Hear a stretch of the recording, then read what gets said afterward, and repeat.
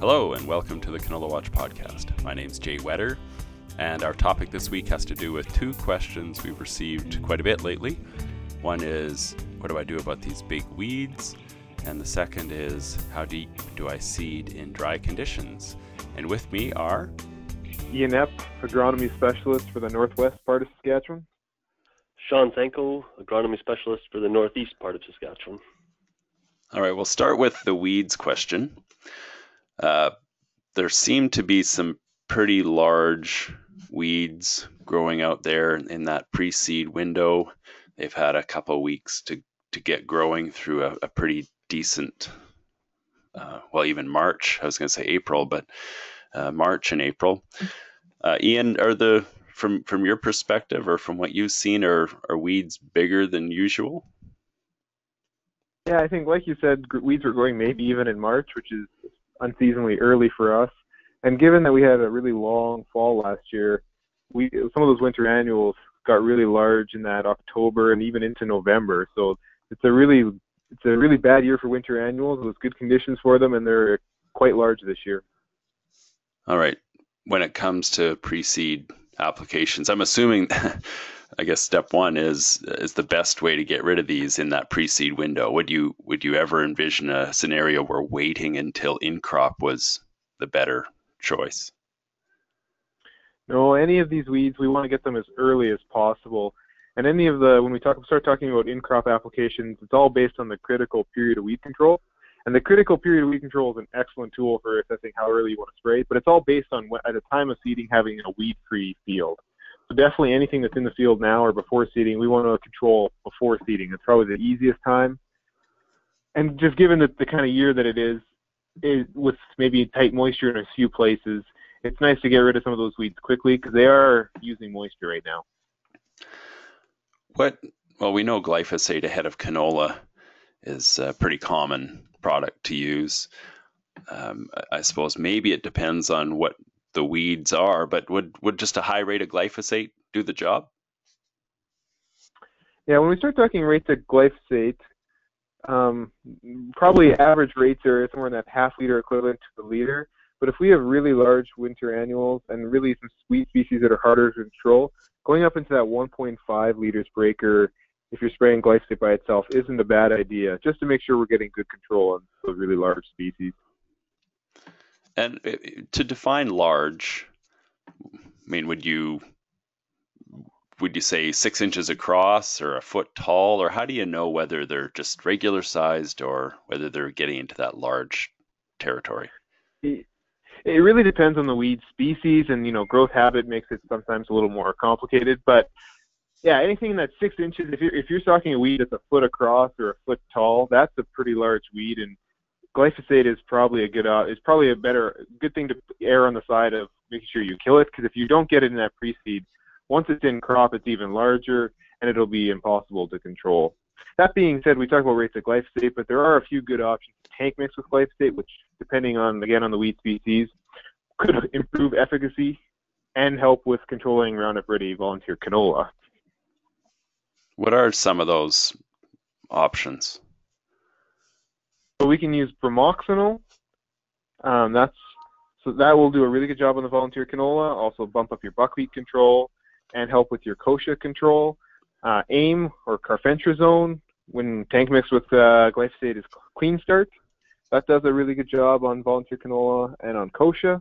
And then we can use Conquer, which is a combination of bromoxynil and carfentrazone with glyphosate. So all of these tank mixes involve glyphosate, but they can improve your spectrum of weed control. And with your tank mixing, you probably don't need some of these higher rates of glyphosate then. Maybe you can get away with 3/4 of a liter equivalent, or maybe it's a liter equivalent depending on your weed species, but you can reduce your glyphosate, reduce your chance of selecting for resistance, and get better weed control. Sean, on your farm, are you seeing any weeds that you would consider almost out of control? Oh, never. I keep it up really well, Jay. No, there's this year's a bad year we've had that warm early spring, some really windy conditions, and it's been tough to get a good control on some of the weeds. So most of them are, fairly easy to control weeds, though. There's some large stinkweed. One of probably the biggest concerns I have is the last few wet years is foxtail. That can be a tough one to control if it gets too long away on you. So that's definitely a place where I think higher glyphosate rates in the spring would help. Is a pre-seed burn-off something that you would use on your farm, Sean? Yes, we use pre-seed burn-off. A lot of times you can't get in there you can't seed everything first, right? So a lot of those fields will have pretty good weed growth. We try to pre-seed everything if possible. Some years if weather doesn't cooperate, we will go in and seed the first few fields first, but otherwise everything gets a pre-seed burn-off. Yeah, I was asking just because I know sometimes you talk about these agronomy best practices, but it's nice to have you two guys on the call here and who are actually farmers and just to share that, yeah, you actually do these practices on a pretty regular basis. How about you, Ian? Yeah, so we pre-seed, or we spray glyphosate, hopefully tank mixed with something before the crop comes up. Sometimes that's before the seeding, sometimes that's just after seeding, but before the crop comes up. Some of those earlier fields, this year it's not really an issue. On some years, if there's not a lot of weed growth when you want to start seeding, you seed and then you see, hopefully you get a flush you can kill before the crop comes up. This year with all the weeds and the high temperatures we've had, it's definitely not a problem getting that pre-seed in there quickly and definitely before you seed.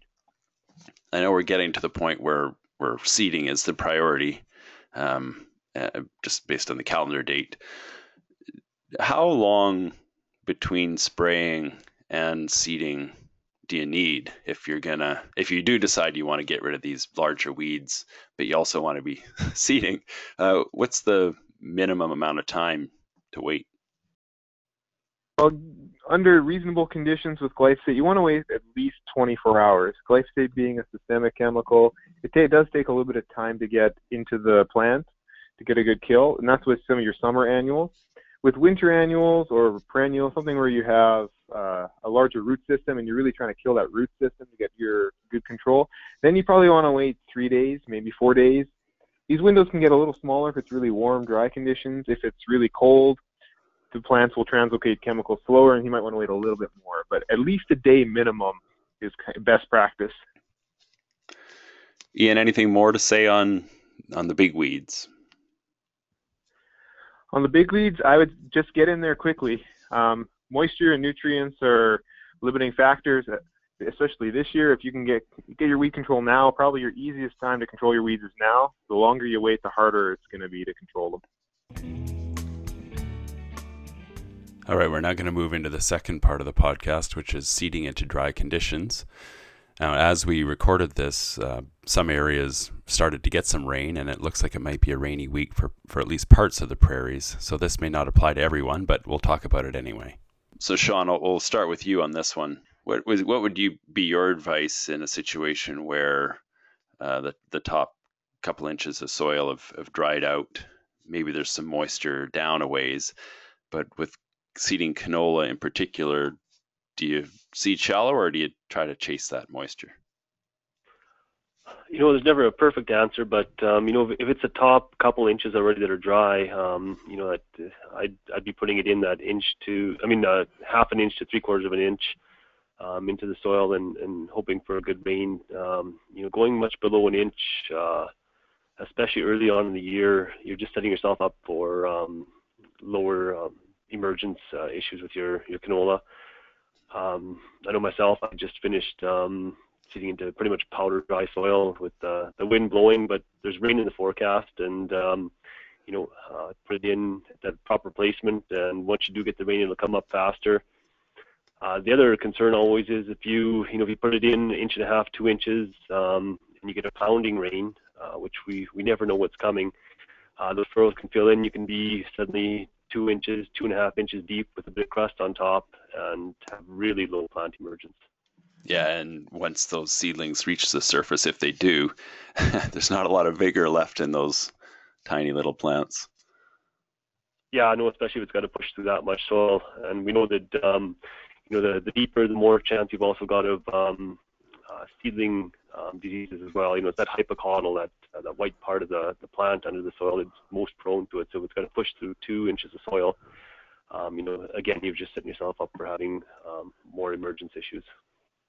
Ian, anything more to add on your experience or your suggestions when it comes to pretty dry topsoil conditions? Yeah, so we spent the weekend seeding, and moisture was sitting right around that inch to maybe even a little deeper than that. But when we were seeding wheat, which is fine to seed a little deeper, but as far as canola, yeah, keep it on the shallow side. We have really good soil temperatures, so a little bit of rain, and hopefully that canola will pop up nice and even. And there is some rain in the forecast for a good chunk of Western Canada, so hopefully if we keep it shallow, we should get a nice quick starting crop. And after that, hopefully there is, in general, in my territory anyway, there's good moisture underneath. So if we can get the crop up and going, the roots will go down and they'll find that moisture that's below. And that would be the same for you, Sean. Obviously, you're covering that northeast part of the province that where the water tables are, if they're not right up to soil surface or close to it, there's a pretty good supply within roots length for sure. Yeah, for sure. We've had some really windy, dry conditions, so that top layer has dried out. But just a couple inches, a few inches below, it's saturated. So we just need a bit of rain to link those two up, and we should have good growing conditions. Anything else to add on that topic, guys? It's a short and sweet one, but did we cover the key messages, Sean? I think so. This time of the year, I think staying shallow is the way to go. Maybe later on in the year we could touch on, depending on conditions, we could talk about it might be okay to go an inch or so, but I think for timeliness that fits now. If later in May, if the soils are nice and warm and emergence it would be quite quick if the moisture was there, about perhaps lowering your seeding depth just a bit. I'd still say an inch. I wouldn't want to go much lower than that. I've never really chased it any farther than that. And like I said, there's a big danger to just actually getting that rain and suddenly you're way too deep. So, it seems you always go deeper than what you think. So you're shooting for an inch. You probably got some seed going a bit deeper than that. So I don't like to see it go much deeper than an inch ever. Thanks, Sean. Thanks, Ian. This has been a Canola Watch podcast. For more on these topics and many others, go to www.canolawatch.org. Thanks for listening. I'm Jay Wetter.